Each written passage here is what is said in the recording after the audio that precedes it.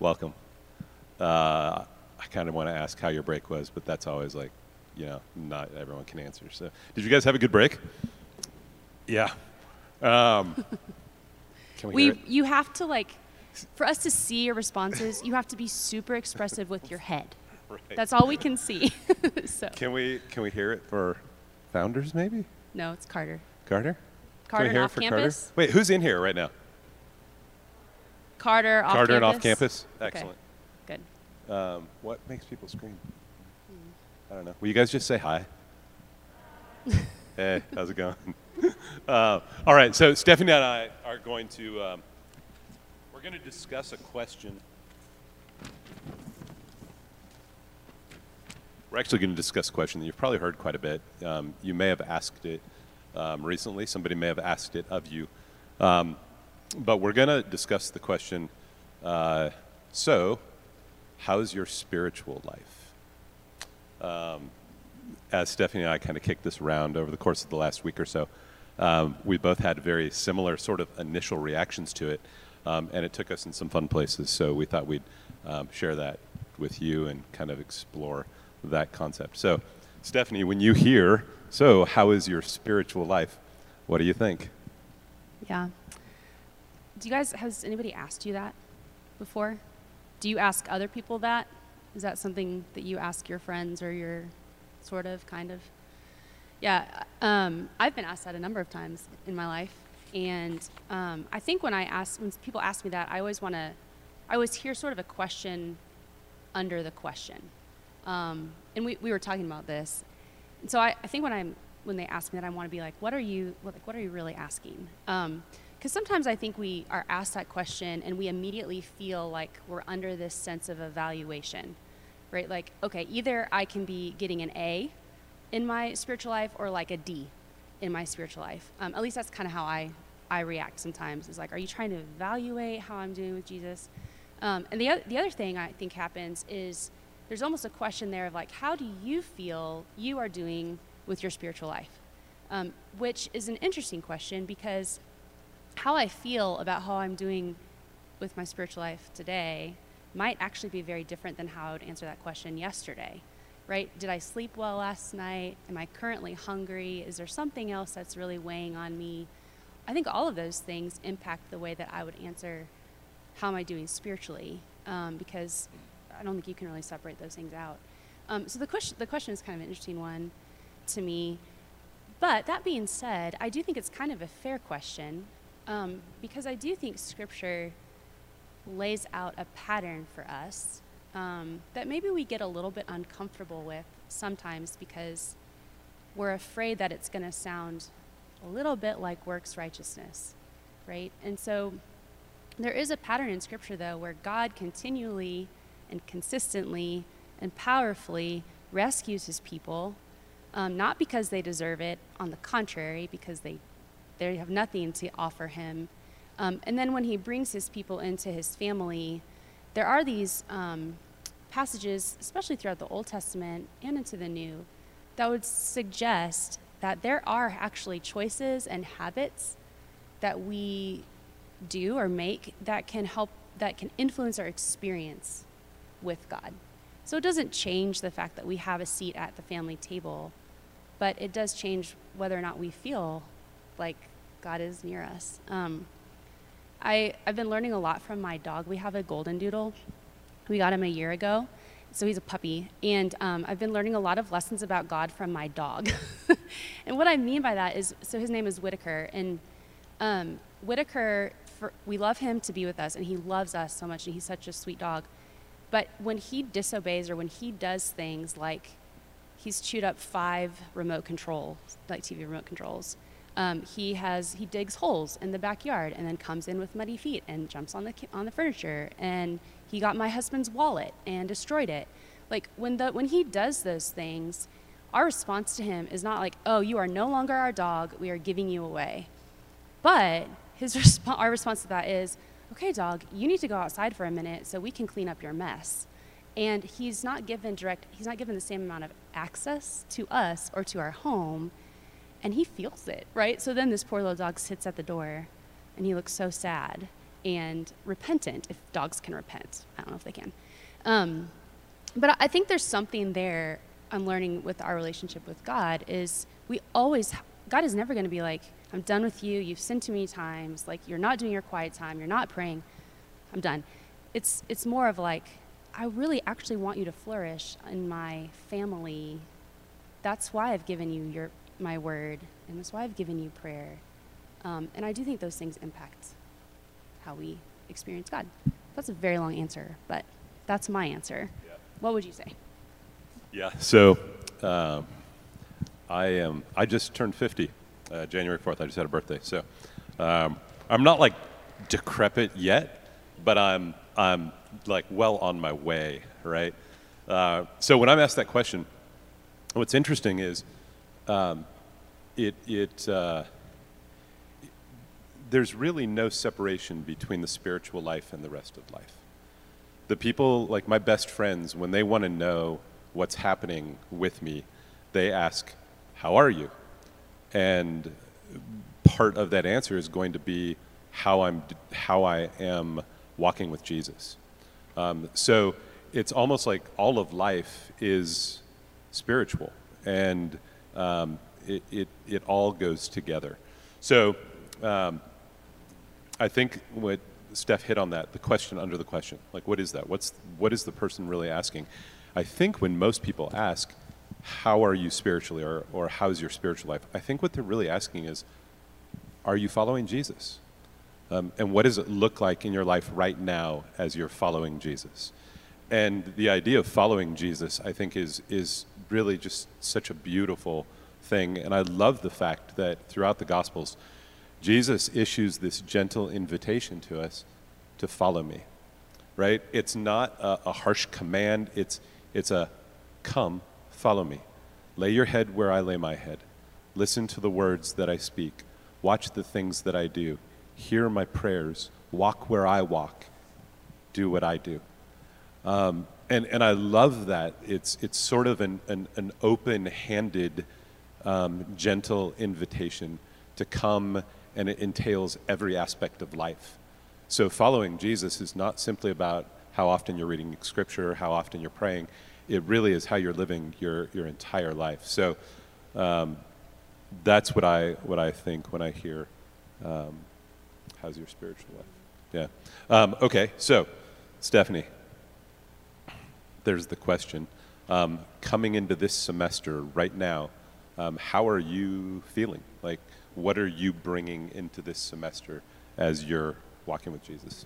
So answer the question. Like, how is my spiritual life? No, more like how are you feeling right now? Yeah. Where are you at? Yeah. I think maybe it's hard because I don't know actually how you guys are feeling coming to this semester. I wish I did a little bit more, because I was going to say probably like all you all, but I don't actually know what you're feeling. I'm feeling probably a little bit a sense of like, okay, here we go again.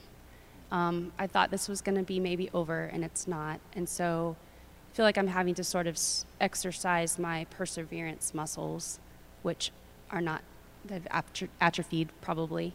So a passage that I've come to sort of during this re-entry into a semester is Luke 24, and it's one of my favorite stories in Scripture, and it's a story of when you have two disciples who are on a very hard journey back to a little village called Emmaus, and they've just been in Jerusalem during the Passover to celebrate the Passover meal, and during this particular Passover, they witnessed Jesus crucified, and buried. And they were walking back to Emmaus completely disillusioned, completely discouraged, sort of like, man, we had all of our eggs in that Jesus basket, and look what happened. And they don't know that Jesus has risen from the dead at this point. They're still trudging on kind of this, I picture it as like this long, dusty road, in the Middle East. I don't know what that road looks like, but that's how I picture it. And I think I feel that way a little bit of like, okay, I'm on this long, dusty road. I've been a little bit disillusioned with not Jesus or not God, but maybe with the way that his church has used his name around issues of politics and all the division that's going on in our world and in our country right now. That's been hard for me to watch. So I can relate to those disciples. And yet, at the same time, when what happens in the story is Jesus actually appears to them and starts walking with them. And he's like, hey, guys, what are you talking about? And they're like, man, you don't know? Like, where have you been? You don't know what's gone down in Jerusalem. And they say no. And so they tell him exactly what happened to him. And I think what's so interesting is they're so focused on this road, right, or on what's happened that they don't actually know who's standing right next to them and walking with them. And then Jesus does something crazy. He starts talking about the law and the prophets and starts walking them through the Old Testament.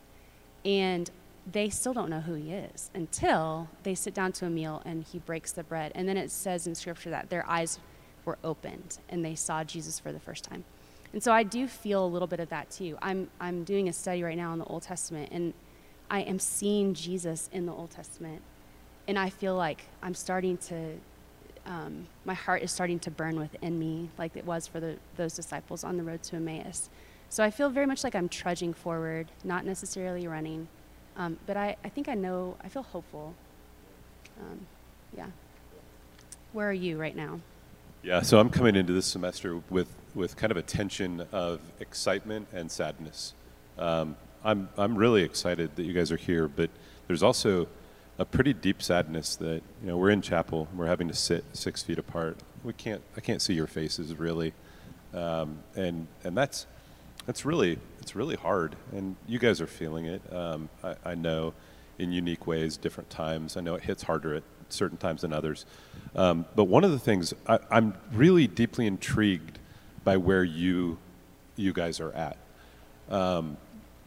Like last semester, something really interesting happened.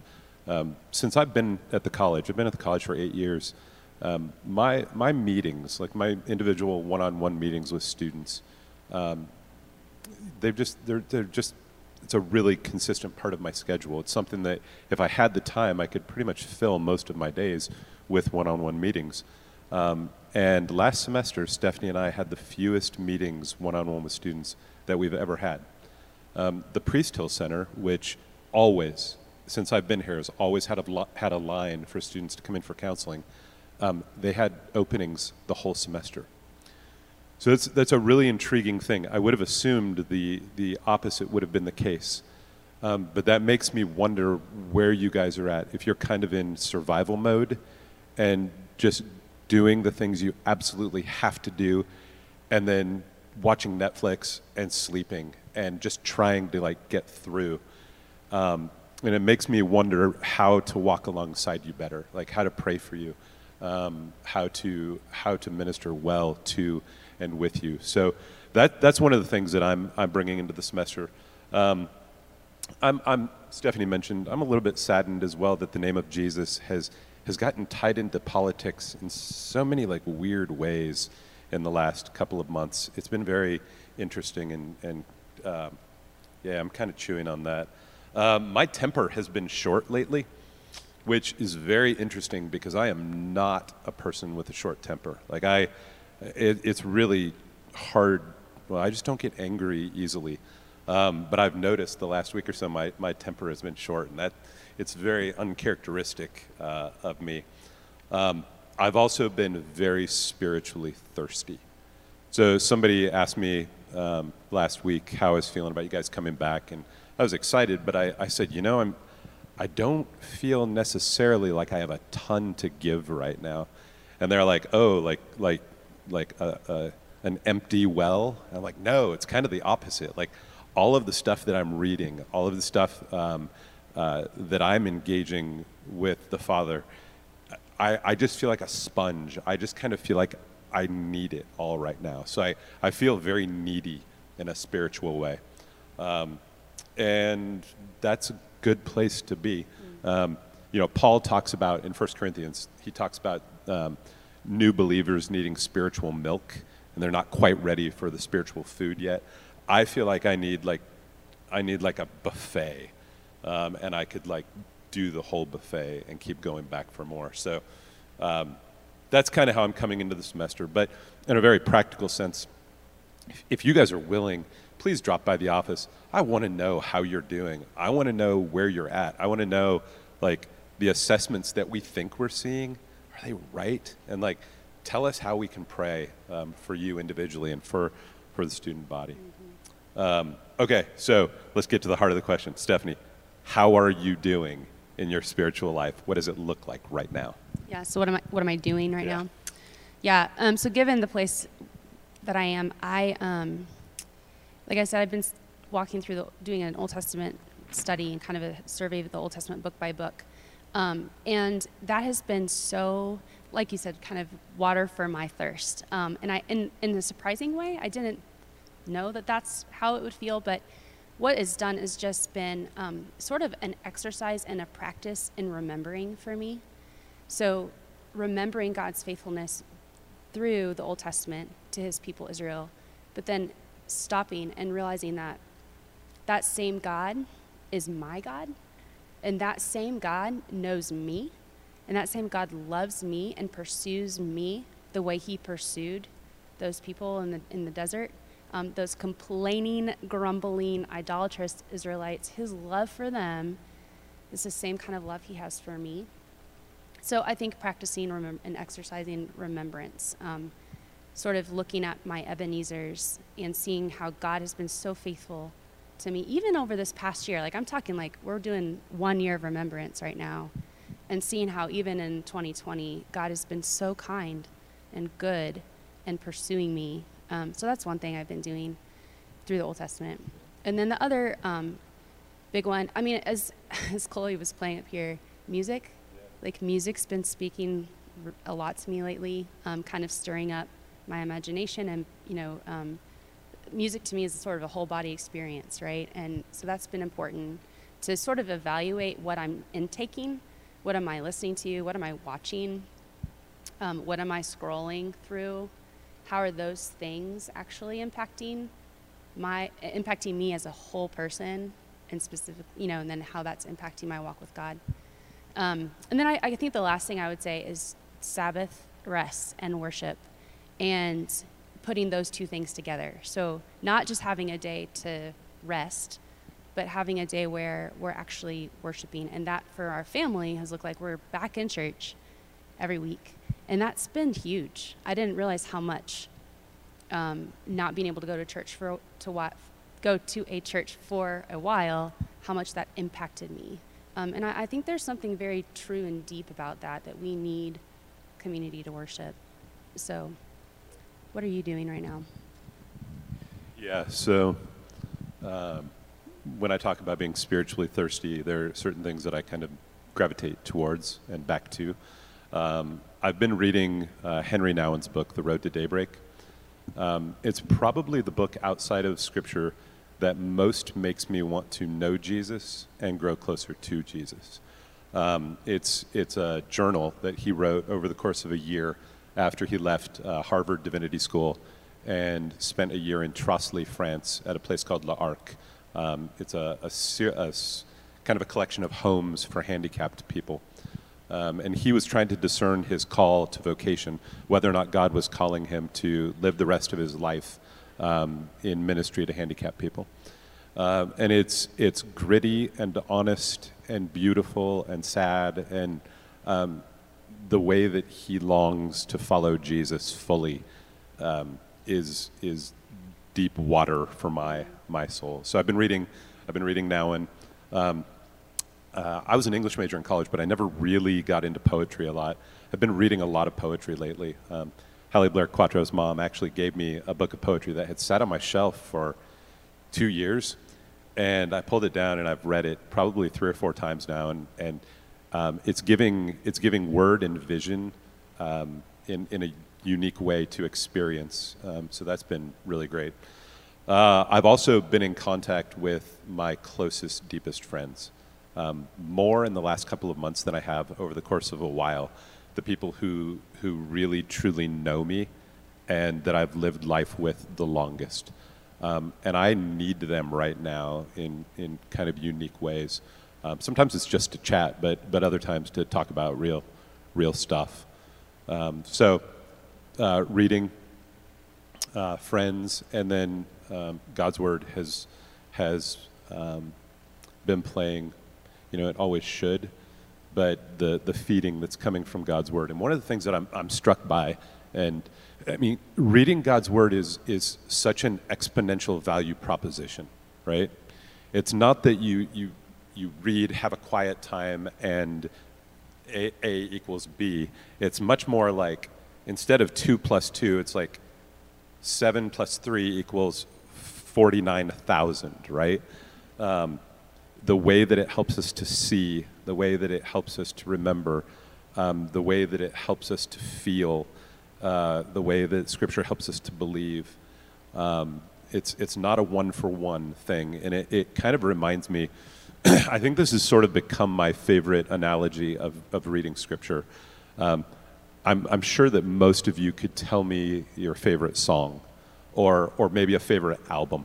And if you have a very favorite album, you might be able to tell me like all of the songs on the album. You may even know all the lyrics to all of the songs on the album. And you probably know in your head what it sounds like, right? You probably could sing it in the shower, right? But when you hit play and it actually comes to life, that music that you knew, it becomes alive. And that's kind of how Scripture is. Like I can tell you the stories, I can tell you the theology, but when I open and begin to read Jesus' words and the living Word of God, it comes alive and it reminds me who I am and who God is, who is to be worshiped. I've been in John this last probably week and a half or so, and John 8 and 9 is a great example, because in John 8 you have these promises. Here, I'll just read a couple of them. But in John 8 he says, I'm the light of the world. Whoever follows me will never walk in darkness, but will have the light of life. And then he makes a promise. If you hold to my teaching, you're my disciples. You will know the truth, and the truth will set you free. So he lays out these promises, right? And he's talking to Pharisees. And in chapter 9, then, you actually see the promises played out in real life, like the way that they actually change a person. Jesus encounters this man who was born blind. He heals him by spitting, which I love. He spits in the mud, in the dirt, and makes mud and puts it on his eyes. And this man is healed, and the Pharisees freak out. They're like, we know that the guy who did this is evil because he did it on the Sabbath. And the blind man's like, look, I don't know who he is. I don't know what you're getting at, but here's the deal. We all know that only God can do that kind of thing. So they kick him out of the synagogue, and Jesus goes and Jesus finds him. And when Jesus finds him, it's so good. Listen to what he says. Jesus heard they'd thrown him out, and when he found him, he said, do you believe in the Son of Man? Who is he, sir? Tell me so that I may believe in him. And Jesus said, you have now seen him. In fact, he is the one speaking with you. Then the man said, Lord, I believe, and he worshiped him. And Jesus said, for judgment I've come into this world, so that the blind will see, and that those who see will become blind. So it's just two stories about the grace and mercy of God and about seeing. And that's what Scripture is doing. It helps us to see the one who's to be worshiped, and then it helps us to see ourselves. So when I read, I begin to see what's going on inside of me, how easily I'm distracted, what the things are that distract me, what the things are that pull my attention from Jesus. So that's kind of what I'm doing. I'm reading, and I'm writing some poetry and reading Scripture. Yeah. Any follow-up on that? I don't think so. I think we're out of time, too. Yeah. Oh, it is that time. Yeah. I hope this has been encouraging and a blessing to you guys. We want you to see who we are as people, and we want the opportunity to minister well to you. So instead of singing the doxology, which we can't do because we can't sing, let's all stand, and we're going to do a responsive reading from Philippians 2.